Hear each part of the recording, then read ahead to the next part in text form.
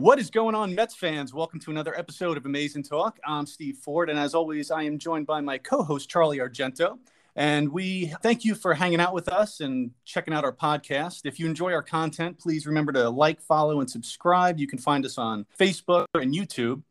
We have a terrific episode lined up, so thank you again for listening in, and let's jump right into some amazing talk.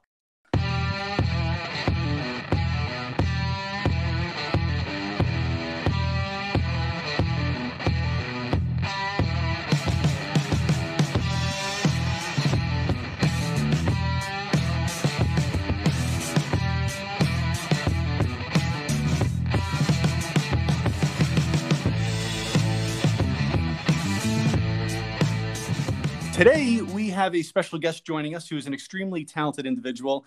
He has a vlog on YouTube called What's Up Flobo and has multiple podcasts, including the 26 Stone Show and New Amsterdam Radio. He's not only a stand-up comedian, DJ, and fellow podcaster, but he's also a diehard Mets fan who bleeds orange and blue. Please welcome to the show, Flobo Boyce. I love that intro. I sound so famous. I appreciate that. I'm glad you like it. Well, Flobo, really, welcome and thank you so much for hanging out with us. Oh, thanks, man. Thanks for having me. Any place I can talk about the Mets is always great. You know what I mean? Like when someone always asks if you're a Met fan, I'm like, well, someone has to be. But to be among friends, it's always great. Definitely.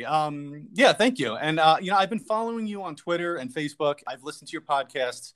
I've seen your stand-up on YouTube, which is fantastic, by the way. I absolutely love your humor. Oh, thank you. And how long have you been doing stand-up? Oh, I remember the day like it was yesterday, August 10th, 2014. I was at the Comedy Store for a 3-minute set, and I went to a comedy class, and that was my graduation performance, recital, I guess. And it changed my life, man. It really did. It was like the anticipation of giving people the show, making them laugh, making them think. It's great. I think you still find my first performance somewhere on the internet. It's uploaded there somewhere. Wow. Okay. Yeah, that was actually my next question. I was going to ask how you actually got involved with it.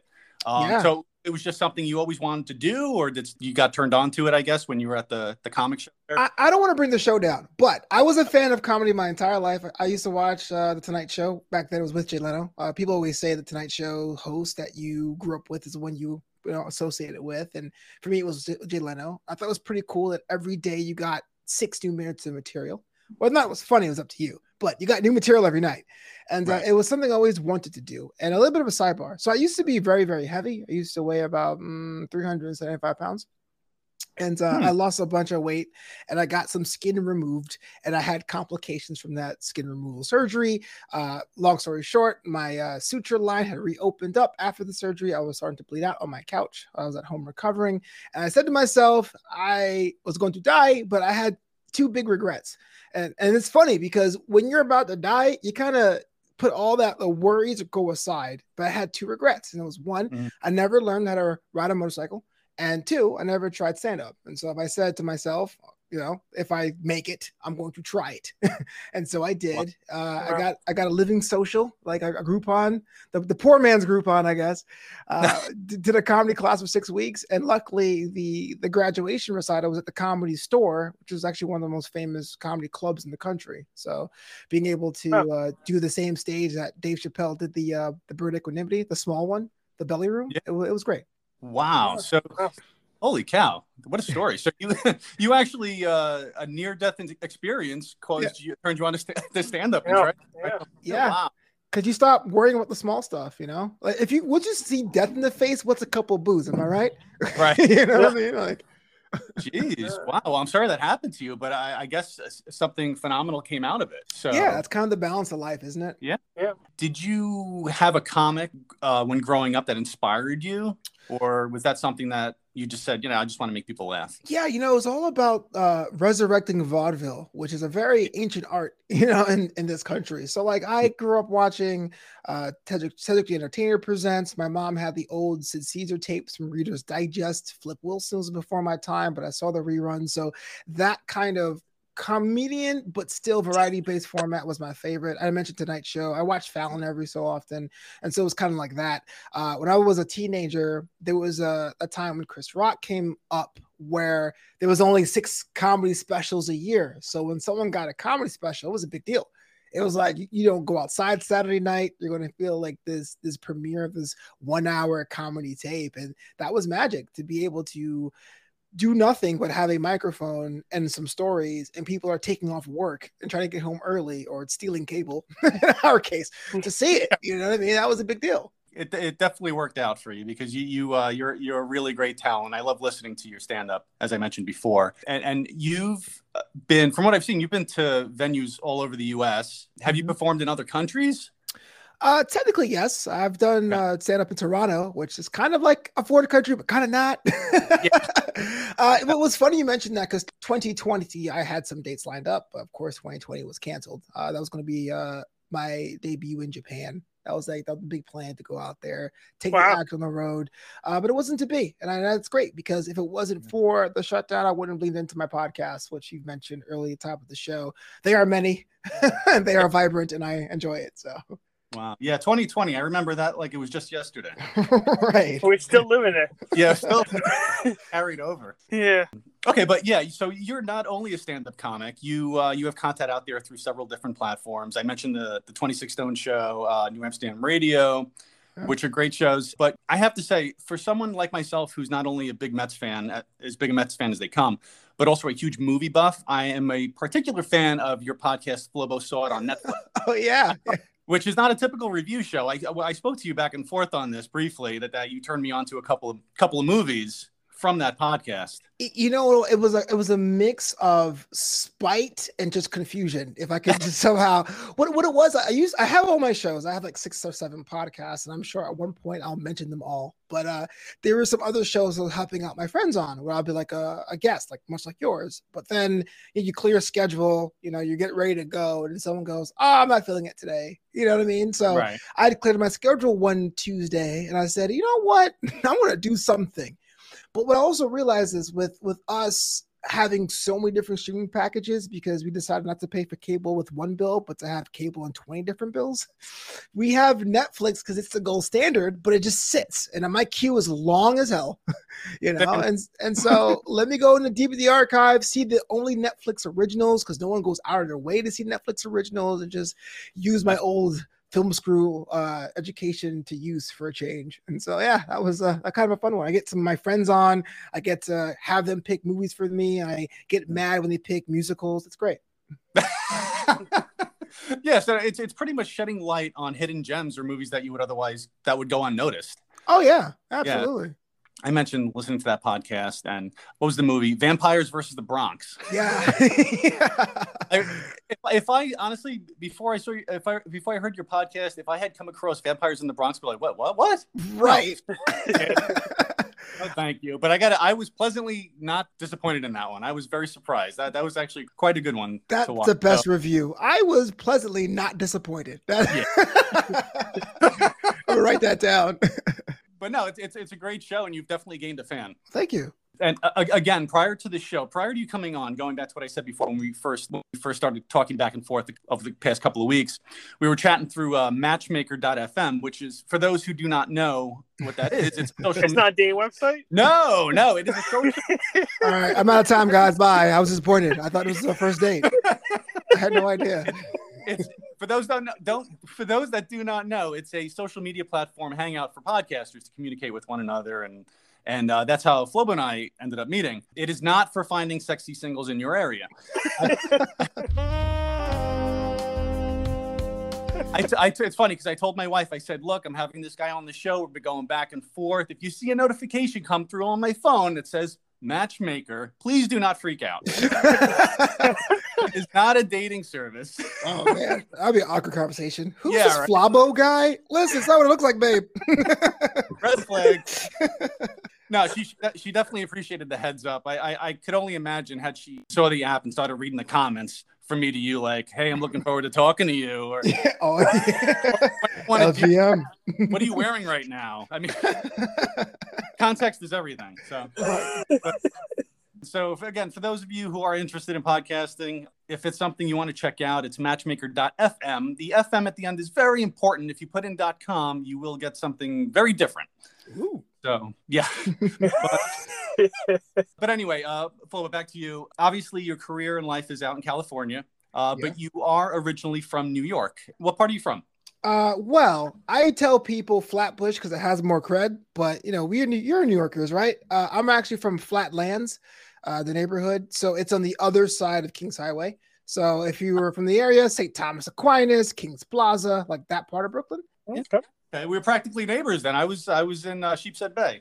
Okay, so you know exactly what. But once you leave the city, it's like Flatbush, like because whether you're a Streisand fan or a Salone fan, you say Flatbush. But yeah, I'm originally from Flatlands, because that neighborhood has no personality of its own. Like Flatlands borders so many other neighborhoods, whether it's Mill Basin or Canarsie or Flatbush, like they have so much more character. It's just kind of there. You know, it's just, oh, that's where, you know, Lenny and John's Pizza is. Like, that's it. You know? Yeah. And also, did you have any family still back home or everyone? I was the dummy that tried to go follow his dreams out here out west. My parents came to this country in the 70s. They had their house. They had the American dream. And my brother lives with them in Brooklyn, the same house I grew up in. And then I decided to go to the South, go to Florida for a couple of years, and then took me out here in 07. So I've moved further and further away. What part of Florida? I lived in St. Augustine. I went to Flagler College. So that's like technically a suburb of Jacksonville, between Jacksonville and Daytona, First Coast. Good deal. And now you are a diehard Met fan. Did you grow up a Met fan, or was it part of your upbringing, or was it something that came into play later on? It's fun. So for context, for those who don't know, I guess now I'm not saying I'm an old man, but I'm an older fan. So I'm in my mid-30s.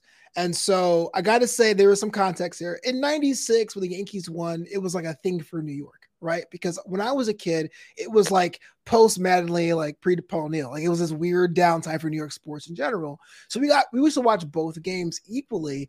But for some reason, I just liked the colors. I realized it was the same colors as the New York City flag. You know, I was drawn to that. I was a Tim McCarver guy. I know everyone hates the guy, but I like Tim McCarver and those lazy Saturday games, you know, and the Mets made going to see the games a lot more accessible. I mean, you can get a family of 4 in there for like $60, 4 tickets, parking, and a soda. You know what I mean? And to this day, and baseball, whether you think it's dying or it's as big as it ever was, you could see someone with a Yankee cap and they could be like a fan of the Yankees or a fan of baseball. They could be a fan of Jay-Z or Fred Durst or whatever. But I've gone as far as Costa Rica, and I've seen someone with a Mets hat. They have some connection to that city.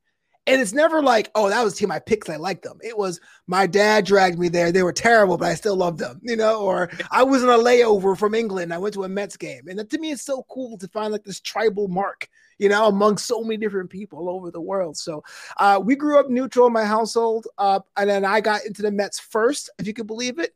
And my dad made a hard switch when Clemens threw that bat at Piazza. When he did that, my dad was like, I'm done. I am done with that. That was the turning point. Yeah, so he joined me, actually, if you can imagine.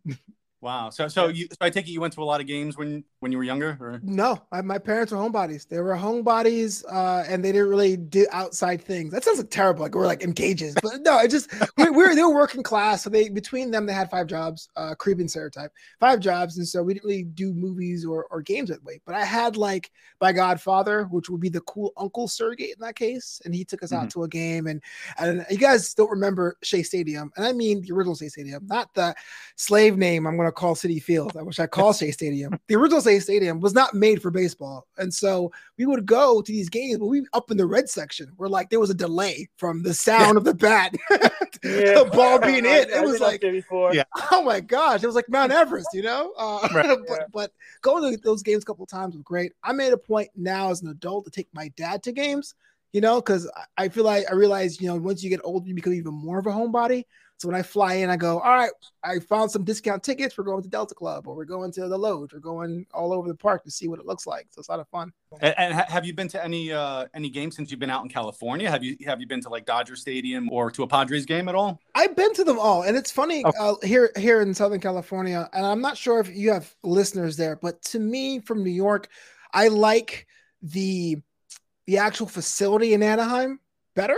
I think LA is a better baseball fandom. Like they'll come out in droves with their beer and just hang out in the bleachers. It's very cool that way. But for my money and for the experience, I rather drive to Petco.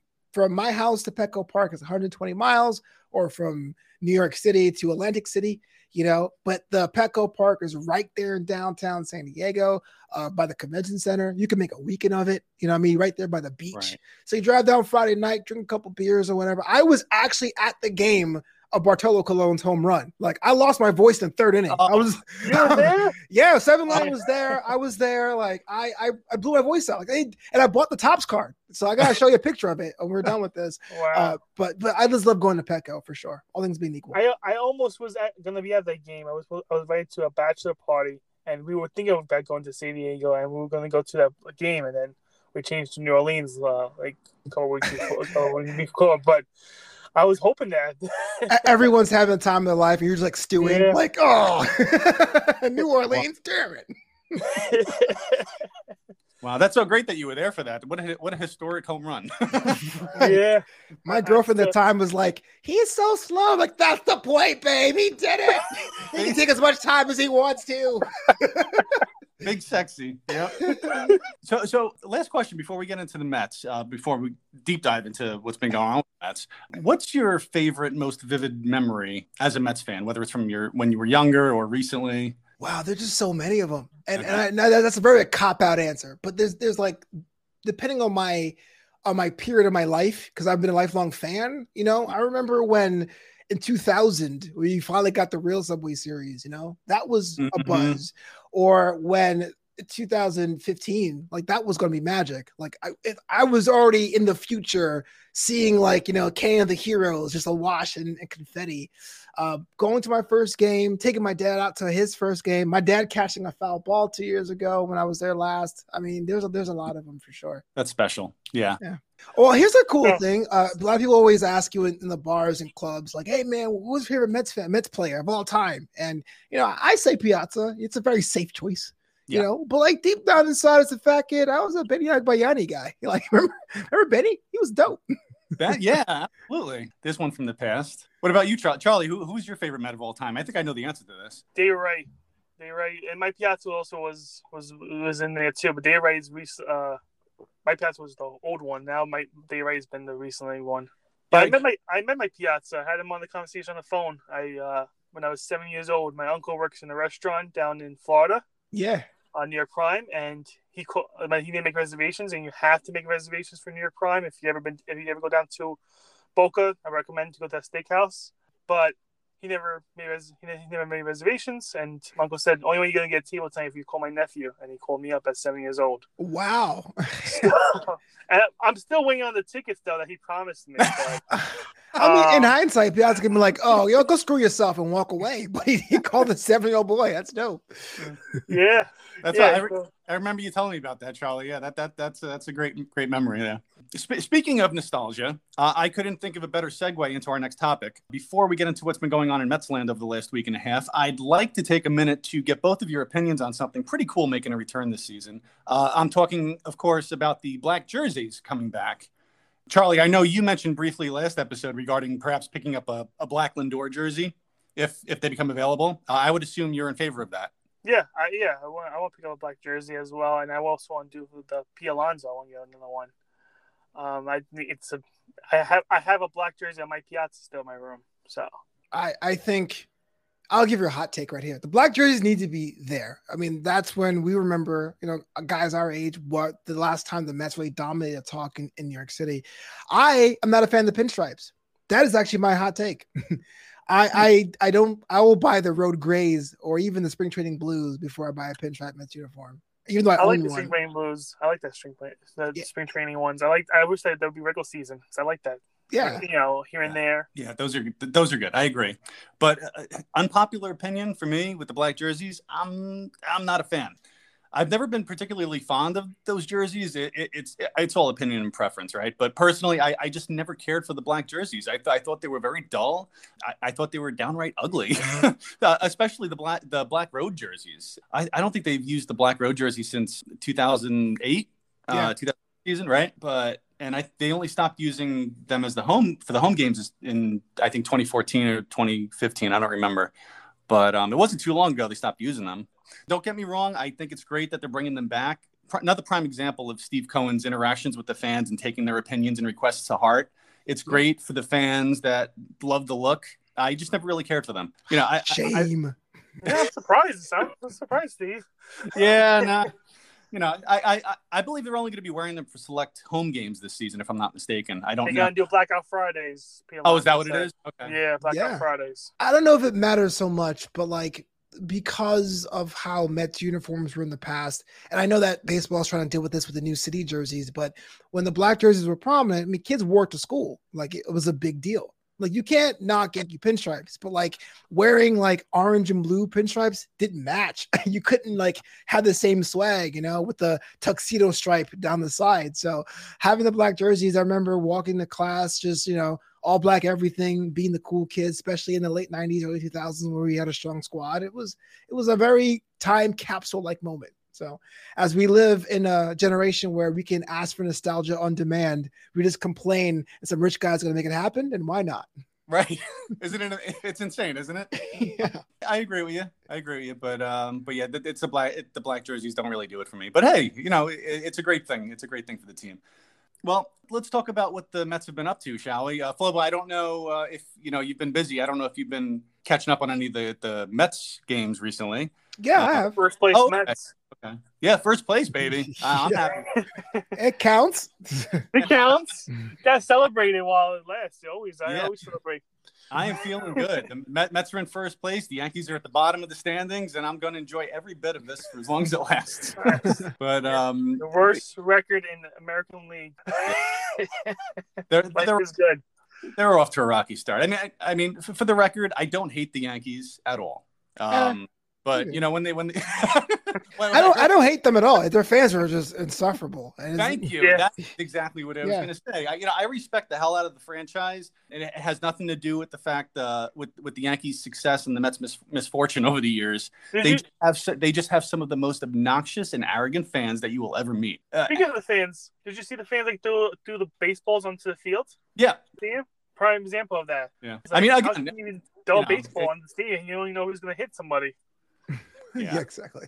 Yeah, and again, it's not all of them. It's just when you think of Yankee fans, you think of that obnoxious arrogance, and it's just it's frustrating. So whenever the Yankees lose, it's not because I don't like them. It's because I'm sticking it to the fans. So, absolutely, and they're like obsessed. Like they just watch more Mets games than we do. And you're like, woof, you guys really won last night. Like whatever. Yeah. Ain't that the truth? But having said that, I do have to say, I think we can all agree that Phillies fans are by far the worst. Phillies are. They're top two. I would say Red Sox fans, but in the NL for sure. Yeah. I can get on board with the Red Sox fans. Yeah. I used to think they were top two until I went to a Philly game. I went to a Philly game, and then when the person cursed me out when the Mets got the base hit, and I was like, yes, the Mets got hit, and then the guy cursed me out. I was like, you know what? You guys won the top lead of that. Wait. So this guy, you come. Wait, hold on. So I went to with a 7 line to a Mets Phillies game. I know. Back in maybe like 2014 maybe, and the Mets got a base hit. I went yes, just like that, and the guy says you're an asshole. And I just looked. My cousin I was with, he ran at the time. He hid. That was about to go down. Great. Yeah. How dare you come to this arena or stadium and root for the other team? How dare you?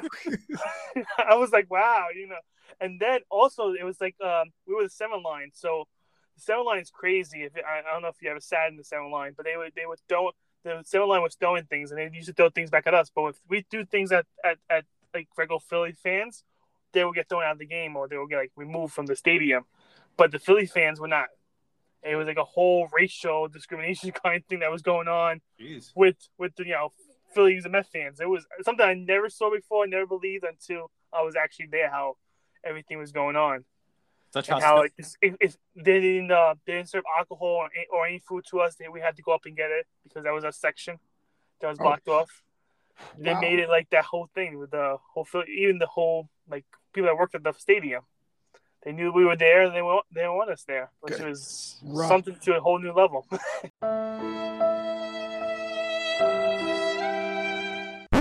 That's so sad, Charlie. Rough, man. I'm trying to live on these streets, man. What are you talking about? Regardless with the Yankees, I mean, they're struggling early, but I am hoping that they turn things around this week because they're playing the Braves. So it's kind of you got to walk that line. You root for the Braves, you root for the Yankees. I mean, the Yankees aren't in our division, the Braves are, and they're supposedly the team to beat. So if the Yankees turn it on, like Sophie's what do you do? choice. It's like an alternate Sophie's choice. Can they all lose? You're damned if you do, you're damned if you don't, right? But I feel like such an old man, but back in the days before interleague baseball, because I feel like interleague plays totally made the game all screwy. My AL team was the White Sox because they would come to New York and smack around the Yankees and leave, which I thought was pretty dope. yeah. Okay, so you know what? Let's move on to the Mets and the Marlins series from last weekend. Charlie, do you want to take the lead on this? Sure. So the Mets came in there and they actually took, what was it, 2 out 3, was it? I don't remember my whole thing. They would take 2 out 3 and they played really well. It was the finale was rained out. Yeah, the finale was okay. Yeah, yeah. We have 7 makeup games to go through. Insane, isn't it? Yeah. And even tonight's game, I'm not even sure they're even playing. I think they are playing right now. But Yeah. They're supposed to be snow in the forecast. Yeah, it's just the Mets' luck, right? Yeah. Can't get away from it. They hit it in Colorado and now in Chicago. But you called us, Steve, last week on the last podcast about saying that the Mets are going to turn it around and they're going to turn around when we were Philly and everything. They're going to turn everything around. And that Marlins series was very big. I did. I said last week. I said going into the Philly series. We'll get to that in a little bit. But going into that Philly series, the Phillies were going to be facing an entirely different Mets team than the one they faced the week prior. Yes. And sure. Oh yeah, they did, and I knew it was coming. And a lot of that's thanks to this freaking awesome pitching staff that we have right now. Stark contrast to a year ago, where we only had DeGrom and the other guys. But no, the starting rotation has been absolutely spot on so far. Knock on wood, but they are looking really, really good. And again, the last we talked about the home opener in the last episode. A great outing by Taijuan Walker. Great pickup again. I said it last time. His first start as a Met. There was that controversial walk-off with Conforto, but I had mentioned that was the type of win that would ignite a spark for this team. Unfortunately, that didn't happen the following day when DeGrom was on the Mets. Never happens when DeGrom is on the Mets. No. 14 strikeouts, 8 innings, and what happens? The Mets can't even score a run. Right. At least Rojas left him in this time, though. He pitched 8 innings. Yeah, which I was surprised. Rojas keeping people in. It didn't matter. The Mets got shut out. 3 hits they mustered. So I don't know. I mean, but DeGrom got another hit. If you want something done right, you got to do it yourself. Damn it. That's what Thanos said. I'll do it myself. Right. Exactly. That's exactly what I was. Fine. I'll do it myself. But no, Jake was phenomenal as usual. But again, this team just couldn't pick him up. It was another gem that he got cheated out of. And then, the finale, or lack thereof, the game got called due to inclement weather. That game should have never started. I don't know why it started. Stroman threw like 9 pitches. And the stupid rule that we are playing now, we have to start exactly where it left off coming up in June. And we are actually 2 months. And who knows who's going to be pitching that game. Stroman has to be, if he's not used, he can't be. It has to be all the same. Got to be right where it left off. The old rule used to be like it was rained out, and they have to be 4 or 5 innings, and then we'll start a fresh new game. Right. Yeah, it'll be interesting to see how that plays out. I really don't know. But the rules, again, we talked about this last time as well. A lot of the rules are just a little baffling. But we'll see how it goes. But that game never should have started. I mean, absolutely. Keep in mind that the rules state. I looked into that too. The rules state the decision to start the game during inclement weather falls on the sole discretion of the home team manager. So this was Rojas. He said, "Yeah, let's play through it." Really, it was Rojas? Yeah. I thought it was umpires for sure. But they started the game because apparently the Mets had their top forecast expert on top of things, who absolutely knew nothing about what he was doing. Is he still a top forecaster, or did he go get pegged down the rank? But But I don't know. Obviously, the umpires ended up calling the game, but it shouldn't have started to begin with. But either way, so now they're going to play. What do you say? They're going to play in August. They're going to make that a game up in August, correct? Yeah, yeah. Yeah. It's only August 31st, right? August 31st, they're going to make up that game, and they're going to start exactly where they left off. And they're going to do a 9-inning game, and then, Super Bowl with a 7-inning doubleheader. The second game is going to be 7 innings. Yeah, they're going to have so many double headers. They're going to have so many games to make up. But the good thing, it's towards the end of the season, and we're going to have, hopefully we'll have Syndergaard back. We'll have Carrasco. So we might have a 7-man rotation going on with that whole thing. Or split squad, like one team is in Philadelphia, the other's in Oakland. Just got to make the most of it. I mean, I can't remember the last time our rotation was this stacked, and it's so refreshing to see. But it's definitely a good problem to have, no doubt. But so let's move on to the Philly series last week. Unfortunately, there was another game postponed due to weather, the first game, but they ended up playing Twin Bill on last Tuesday. Taijuan Walker again. That was Taijuan Walker, that game, right? Yeah. He's been doing great. Another great outing, 8 strikeouts. He only lasted, I think, 4 innings, 4 1/3, whatever it was. That's 7 innings. Yeah, very little run support. He got taken out, and the pen blew it. But it happens. But we won. We came right back. Yeah. And then Stroman was for the second game, and he pitched great. Another great outing. Yeah, so game 2, I mean, we had, Stroman was on the hill. I was surprised because after the rain, he was supposed to pitch on the rain out against Miami on Sunday, and then he was pitching, they let him go a few days later. I didn't think they were going to be able to do that, but he went out. Out of everyone, I've been the most surprised by Stroman. Is it a skills bit? He's already under 1, too. Sorry. Yes. Yeah. I guess my question was more like, are you more surprised on like the stuff or the attitude? Because I think there's a school for both. Yeah, no, the attitude's there. He's always had the attitude.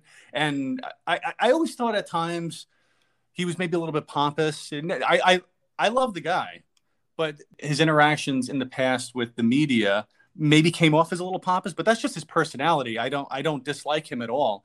He's definitely got the stuff, and he can back it up. I didn't believe him when he said during spring training, he was saying, I might have a little competition with DeGrom this year, being a Cy Young. And I was like, what? This guy don't even compare himself to DeGrom. And I was telling my friend, did you hear that? And he was like, yeah, I heard that. And how could he do that? And then I see him like, all right, can he walk the talk? Because you know what? You have to show it.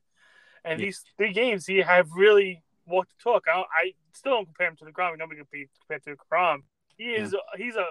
These 3 games, you could say he's a Cy Young candidate in 3 games from those 3 games. Absolutely. He might give DeGrom a run for his money if he keeps producing like this. I mean, obviously, you're going to run into ruts no matter who you are. He's going to have a bad outing. It's going to happen. But he's off to a fantastic start. This whole rotation is, knock on wood again. Yeah, I mean, he's got great stuff. I mean, he's a ground ball pitcher. He's getting it done so far. So I'm very happy with that. So, but I mean, he had against the Phillies another stellar outing. He had 6 innings pitched, no runs, 3 strikeouts. Familia came in, actually throwing strikes. I couldn't believe it. Well, it was supposed to be Stroman that was supposed to go out for the 7th, but they kept him on base for too long. Yeah. So they decided Familia, and he actually, I don't know if you watched after the game, he actually pulled himself out. Rojas was going to keep him in for the 7th, and he said, "Can you take me out? I don't feel like I'm going to be comfortable because I was out on the base too long." Which I found it very interesting too. That his plan was to keep him in. Well, he knew what he wanted to do. He knew how he felt, and if he felt he needed to come out, then that was the right decision. Yeah. So he's getting it done. This is the Stroman we need. This is what the Stroman we traded for. So I'm but glad. To be fair, we got some bad experiences. A lot of guys with fanfare come, they take a little cup of coffee, stretch out, and then move on, and they get elsewhere. No, that's fair. That's fair. But yeah, no. So the Mets ended up winning they swept the doubleheader 4-0, and game 3 was the rematch with Peterson. He had a rough outing the week before against Philadelphia in the first start, but what a bounce back outing. That was his best pitching he ever had. I think in his whole career so far. Yeah, matched a career high 10 strikeouts, I believe it was. Yeah, he was throwing no hitter into like the 5th. He looked great. It's definitely a great confidence booster for Peterson. I was not worried at all. I called the last broadcast too. I said that he was just having a rough, he probably was the fans and probably was his first time really pitching in front of fans and got energetic. And then the second, third inning, he looked like a different pitcher. And next start out, he went out there and threw strikes and pitched great. Yeah. Nice to get some payback.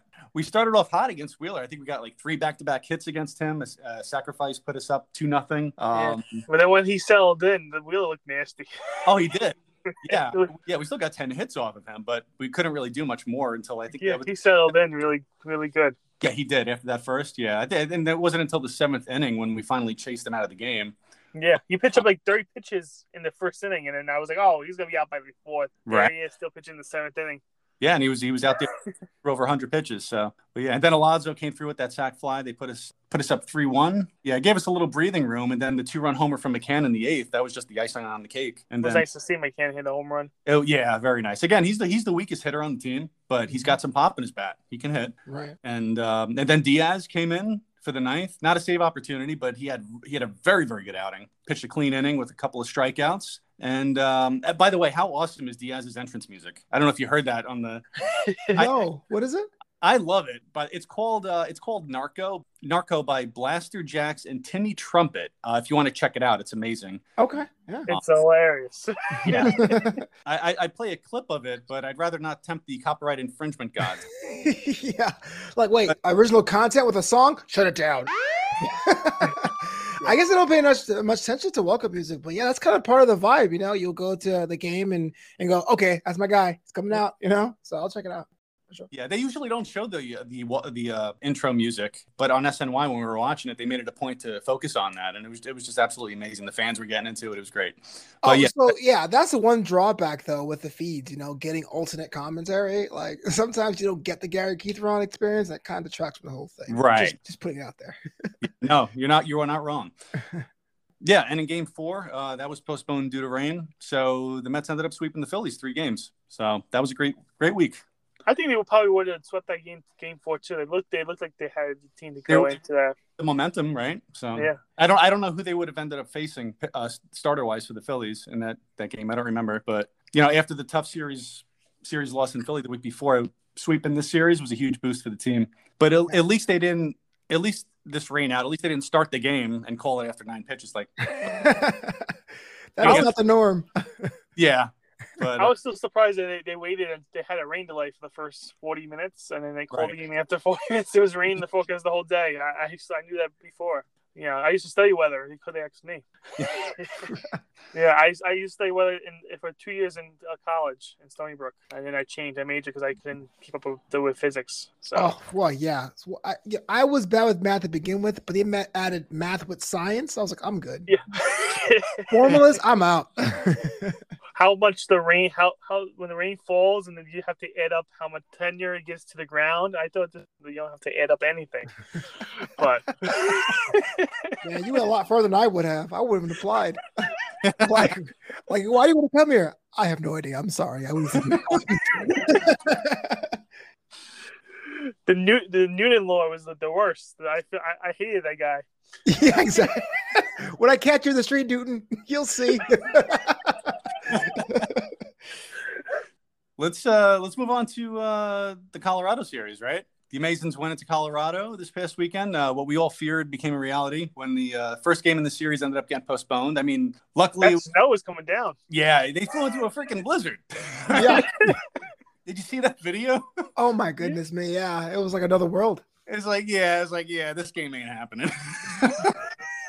Between the Marlins game from Sunday getting called and the missed series in Washington to start the season, and then there was potential trouble in Colorado, I'm thinking, geez, at this rate, we'll have 20 games under our belt by the time of the All-Star break. Syndergaard and Carrasco may end up only missing 2 starts at this point. But we ended up completing the series regardless over the weekend. Game 1 of the doubleheader, DeGrom on the mound. The cold weather was obviously not an issue for him. He racked up another 14 strikeouts, insane. Like it was nothing. This guy makes it looks so easy for him. At one point, what was it? 9 batters in a row he struck out. Yeah, I thought it was going to happen. I thought it was going to happen that he was going to hit that 10. I was like, you know what? Great. And 9 batters in a row. He made it look easy. Yeah, just one shy of the all-time record of 10, but set by Tom Seaver in 1970 against the Padres. So he's there. He joined an elite club there. And just to put things into perspective, in case his most recent outing wasn't good enough for you, through Jacob deGrom's first 3 starts of the season, 20 innings pitched, 35 strikeouts, .45 ERA. That's just stupid. It's insane. and he didn't have his best stuff going that game either. Strikeouts in 14. He was a little shaky. And people won't know this if they watch DeGrom, but if you watch every start of DeGrom, you know something was off with him even for the first inning, and then you saw him pitch into groove. He gave up 3 runs, mostly because of the error, but you know something that was not right with him that game. He still pitched, still got going. Yeah, it might have had something to do with the weather. He doesn't need excuses, this guy. But if that wasn't ridiculous enough for you, another fun fact: in 186 career starts, DeGrom has allowed only 1 or less runs 87 times. Wow. You serious, Clark? Wow, man. The fact that he doesn't have multiple rings now to his talent. Are you seriously? Yeah. We blessed to have this guy on the team. And he might feel cursed, but no, he's phenomenal. And he got another base hit in this game. This guy has a hit in his last 3 starts. I'm glad we don't have the DH implemented this season. Yeah, it's only a matter of time till we do it anyway. Like, I see the writing on the wall, but those last couple of years, why not? Yeah, it's going to start next season, I think, the DH, right? Yeah, they're going to start next season. Yeah. I don't know, but DeGrom's a monster. He had, a hit in every game. When DeGrom gets inducted into the Hall of Fame, the guy's going to have the quickest Hall of Fame speech of all time. He has nobody to thank. He's going to be, all right, well, thanks, fine. I trained myself. I did my own batting practice. It was me. Absolutely. But yeah, again, he did give up the 3 runs. None of them were earned from McNeil's error. I was thinking at that point, I was like, here we go again. Things weren't looking good, especially in the 7th. But we clawed our way back. Pete hit a home run. Conforto had 2 hits. VR, who has been absolutely clutch for the Mets. That's not very surprised of. I know you called it. Yeah. You were saying that you were excited about getting him, but I was surprised at how well he's been performing. Yeah. He's great off the bench. I don't know about starting him. He's they're going to start him here and there. But he's a great bat off the bench. And he reminds me of like Valdespin. Remember the guy Valdespin that was off the bench? That reminds me of. Yeah, no, you're not wrong there. Good comparison. But he's a good bat off the bench. And then Lindor put them ahead for good to give DeGrom his first win of the season. So thank goodness he finally got it. Yeah. But the Mets always find a way to make it interesting, right? So right. And the spotlight might have been on DeGrom in that game, but you cannot ignore how phenomenal Diaz has been. Yeah, he struck out the side. He looked like, there you go, and strike out the side. The 1, 2, 3. Yeah, Sugar is looking mighty sweet. Diabetes. He came in, he struck out the side. His stuff looked nasty. Between that inning and the game in Philadelphia, he's looked every bit the closer that we thought we were getting when we traded for him 2 years ago. So he's giving us, again, early in the season, but he's giving us exactly what we need from him. So I'm going to enjoy this version of Diaz for as long as we can. Hopefully it lasts a very long time. But again, you're talking about a guy coming from Seattle who never really needed to pitch in high-level situations. Right. So exactly. The pressure's been on since he got here, and hopefully he's starting to acclimate to it. He had a bounce back season last year. At first I was like, maybe it's because there's no fans in the stands, He's, a little bit of that pressure's off, but, now we have some fans back there, and he's rolling with it. He's getting it done. But yeah, so in the nightcap, the Mets didn't have much luck. Joey Lucchesi, he made his first start in the Mets uniform. He had a great outing against Philadelphia out of the pen list the week before. He was not as effective against the Rockies early on. He struggled with his command. The Rockies hit him hard. He only lasted 3 innings, gave up 3 runs. Gesellman, though, he finally made an appearance. Charlie, I know you were missing him. You mentioned that last week. Yeah, Gesellman hasn't been around, but that was his first game he pitched. Yeah, he came back. The Mets were still in it. They were down 3 runs. They were in it until the 5th. Yeah, and Barnes. Yeah, Barnes, then everything open up the gates for a Barnes guy. Yeah, gave up. I think it was 4 runs. And one thing that I could not understand, and yes, prepare yourselves. I'm about to make another Rojas complaint, but Conforto, who has been making a lot of progress, batting lower in the order since being moved from number 3 spot, he's been having better at bats. He had 2 hits the game earlier. Why in the world would you move him back to the number 3 spot? I mean, like what happened? He went 0-3 when Rojas moved him back. Conforto's not a number 3 hitter. He never has been. He had the game earlier. You'd think they'd want to keep that momentum going, right? For one of your players that's been struggling the most and needing to find that consistency. It made 0 sense for me. But that's my only complaint. I mean, I don't know. Can you make heads or tails out of that decision? I don't know. Is this your only complaint? I feel like you have like a list. Like you've been writing it down. And so we go to the losing streak. He goes, here is my testament. Like Martin Luther that's put on the door of the wall of the church. That is that's the only one I'm willing to talk about.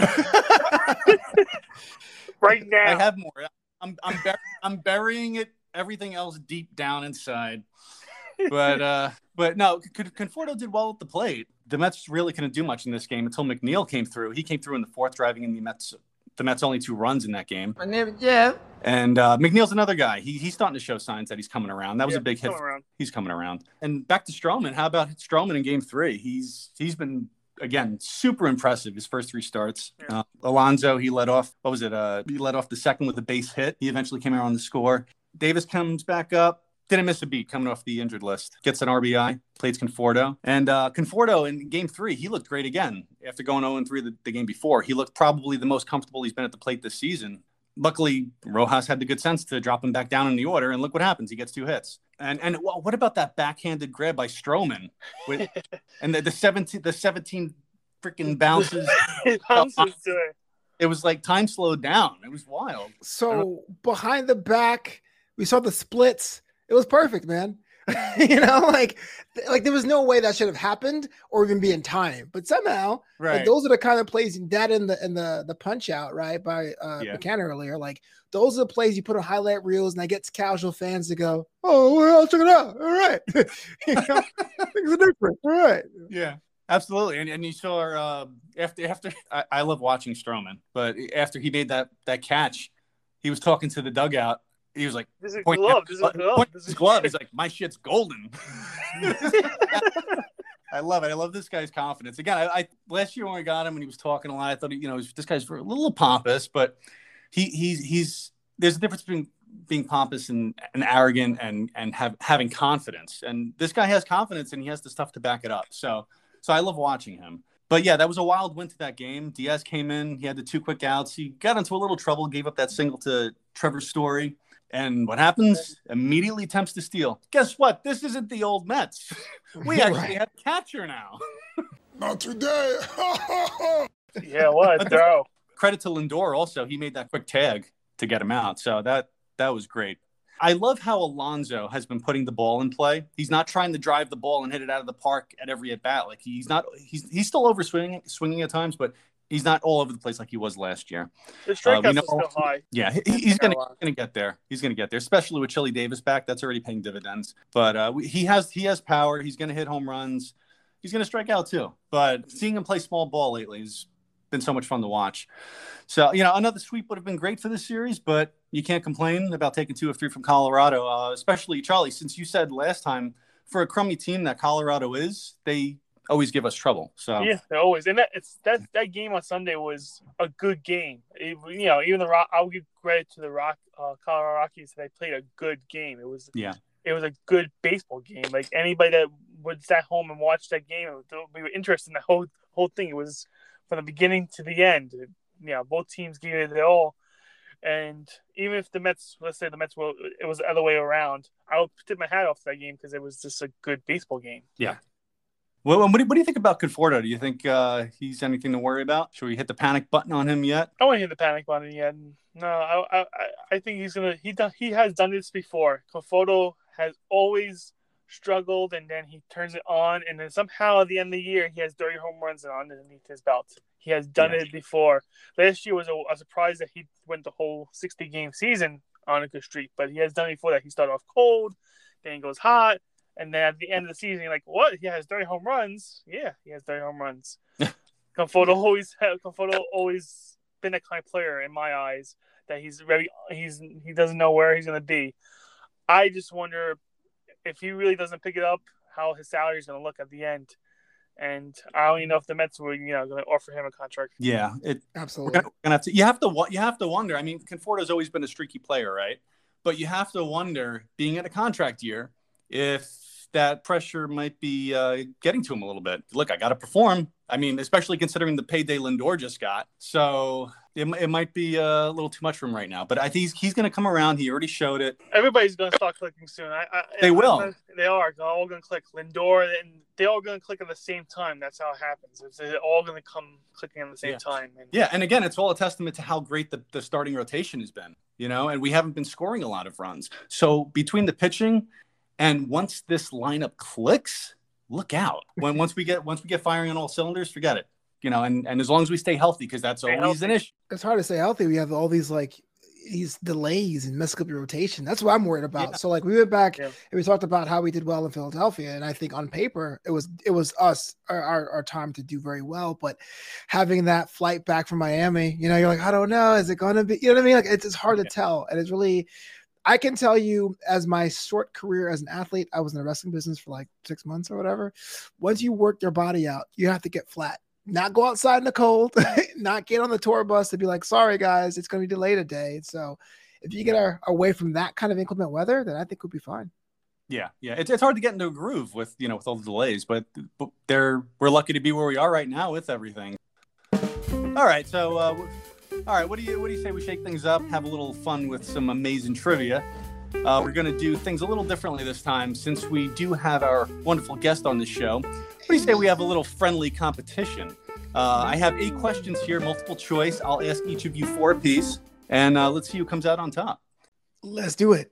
Okay. I'm afraid, man. I was saying that I can't sit here for an hour. I'm like, I'm a big fan, and I get all these questions wrong. You're gonna find out where I live, man. No, you'll be fine. Don't worry. I told Charlie last time we did this, hey, just go with your gut, go with your instincts, will be fine. Oh, man. But I'm playing too. I didn't know. Yeah, you're playing, Charlie. Oh man, you're the champion from last week. You got the champion. Steve is basically telling you to throw so I can win. That's what he's. So my ego won't be shattered. It's no pressure at all, Charlie. I didn't know. I didn't have no time to prepare for this. Okay. All right, you guys ready to put your New York Mets knowledge to the test? Let's do it. Let's get it on. All right. As always, we encourage everyone to play along at home. All right, Flobo, first question is to you. Which player appeared in an episode of Seinfeld? Was it Keith Hernandez, Tug McGraw, Dwight Gooden, or Tom Seaver? Keith. Yeah, you bet. Yeah, that was probably my favorite. I love that show. Probably one of my favorite episodes too. With the whole, have you seen that episode with the JFK-esque conspiracy? Oh yeah, I was about to say you gave me a comedy question. I'll take that. Yeah, you know that one. Yeah, but yeah, it was funny. I was looking into that one. Keith Hernandez said he mentioned that he gets around $3,000 a year in royalties from reruns from that. Oh man. Yeah, right. But no, that was a great episode. Okay, Charlie, to you. Which pitcher started Game 1 of the 2000 World Series for the Mets? Rick Reed, Mike Hampton, Al Leiter, or Glendon Rush? I'm thinking Mike Hampton. I'm going to do my best Regis Philbin impression. Is that your final answer? I'm going to go Al Leiter then. Oh, you chose Mike Hampton. No, it is Al Leiter. It is Al Leiter. I knew it was one of those two. You see where he gets you? My gut's at Hampton also. Well, yeah. He lied to me, man. Go with your gut. Wrong. What? Yeah, that was. I get half a point for that. Yeah, no, you got that one. Yeah, that was Game 1. That was between Leiter and Andy Pettit. That was. That makes sense. Yeah, I was either one though. That was my two. Those two other ones I knocked off, and I was like, all right, it's Al Leiter, Mike Hampton. That was a great series. Not so much for the Mets, but just to have right. That was something special. Flobo, back to you. Which catcher made a failed transition to left field? Todd Hundley. Whoa, you didn't even need the wow. Holy cow. Well, they brought in Piazza. Someone had to leave, right? Yeah. Didn't even need the answers for that one. Holy cow. Yeah, well played. Well played. You got that right. Todd Hundley, yeah. So just a little backstory on that one. After having reconstructive surgery on his right elbow and making it impossible for him to play as catcher, the Mets made the position change where he struggled not only defensively, but his average also plummeted to 164.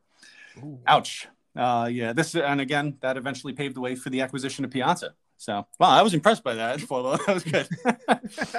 All right, Charlie. After that, let's see if you can answer without even me giving you the potential I don't answer. think it's gonna happen. Let's see if you can one up. What year did Shea Stadium open? 1962, 63, 64, or 65? 64. Very good, Charlie. Very good. Open April 17th. Quick preference. What do you like better, Shea or City? Of course. I would say that back when they opened, I was like, oh, the city, you walk in there and then the food is all over the place, and I'm a big food fanatic. Yeah. And then it's going to a game. It's going to a real game. It's a great stadium. I love everything about it. I'll be there next Tuesday at this time. I can't wait to be back in there. Yeah, City is a beautiful stadium, but there's so much history at Shea. So I'll always pick Shea, but there's no denying City is a great ballpark. All right, so you guys are neck and neck right now. Let's see. This one is going back to you, Flobo. Who holds the franchise single-season record for doubles? Howard Johnson, Jose Reyes, Bernard Gilkey, or David Wright? Ooh. I feel like if you put David Wright in a question, he should be the answer by default, right? I'm thinking the same thing. I'm going to not go with my gut, though. I'm going to say Jose Reyes. It was Bernard Gilkey. Oh, one of my favorites going on. I wasn't there right. All right, Charlie. This next one could put you in the lead here. Who did the Mets receive in the trade that sent Mike Cameron to the Padres after the 2005 season? Xavier Nady, Oliver Perez, Jose Valentin, or Orlando Hernandez? Ooh. Orlando Hernandez? Nope. Xavier Nady. Oh, okay. I have no idea that one. I would have guessed right, but I would have been a guess. Yeah, so they traded for Nady. He came to the Mets, played 75 games, only to be traded to Pittsburgh midseason. So that's a Mets thing. All right, Flobo, here you go. Wait, what's the score? Do I have to get this right? Well, you guys are tied 2-2 right now. So you each got one more question here. So here we go. Back to you, Flobo. Not including Jackie Robinson, how many numbers have the Mets retired? 1, 2, 3, or 4? Not counting. So yeah, because Jackie Robinson, everybody, all the teams retired Robinson. Yeah. Oh yeah, but I'm doing the thing where I'm trying to visualize the wall. There's Tom Seaver, there's Gil Hodges, there's Casey Stengel. That's at least 3. What was the options? What's the choices? 1 through 4. 1, 2, 3, or 4. Oh, is it 3 or 4? Can I phone a friend? You want to use a 50-50? No, does Shea count though? I'm gonna try to help you out. Does Shea count? Because that's retired too, and he's that's on the wall. That is a good question. I don't have that on here. I'm gonna wait. Hold on. According to what I researched, there is a specific number, and Shea is not on there according to what I have. Okay. I'm gonna go with 3, but it's cautious optimism. It is 4. Oh, you son of a mother. Yeah. So what I gathered here, we got Piazza, Seaver, Hodges, and Casey Stengel. Piazza. I can't believe I forgot that was the most recent retired. Yeah. Yikes. All right. So Charlie, this is for the win here. No pressure. All the pressure. All the pressure in the world. Put my rally cap on, inside out. All right, Charlie, here we go. Before Jacob deGrom won it in 2014, who was the last Mets player to win Rookie of the Year? Darryl Strawberry, Dwight Gooden, Tom Seaver, or John Matlack? I'm going to go with Dwight. You got it. Charlie wins. Well played. That was a fastball right over the plate. I'm just saying. That was neck and neck there for a little bit, though. That was good. That was a lot of fun. Yeah, no, that was good. So Charlie wins this one 3-2. I don't have any giveaways, Charlie, but you win bragging rights. How about that? So. If I was Charlie, I'll ask for a ring. I want a ring ceremony next week. 2-time defending champion. I think you're gonna send me pizza that you make all the time, Steve. Yeah, I'll probably have to send you one of those. How about that? We'll settle on that. I'll send you a pizza. Yeah. Well, that was intense. All right. Well, Flobo, before we conclude, for everybody at home, where can they go to find out more about you? Wow, that is a very awesome question to ask because I have a lot of stuff out there. Well, I would say one place, newamsterdam.com. That's KNEW, Amsterdam.com. Get them to have more information about my late night comedy show called What's Up Flobo After Hours, my Netflix review show, Flobo Saw It on Netflix, Flobito's Book Club, my wrestling program, Draped in Gold, my Star Trek program, Commander's Log, newamsterdam.com, and also on Twitter at Flobo Boys. Say what's up. Awesome. Awesome. Well, that about wraps things up here on this week's episode. Flobo, thank you again so much pleasure. for coming on the show and hanging out with us. It was a lot of fun. Hopefully you'll come back and talk more Mets baseball with us. Absolutely. Thank you again, Flobo, for jumping on with us. And thank you, everyone, for listening in. We hope you enjoyed this week's episode. And we'll see you back next time for more Amazing Talk.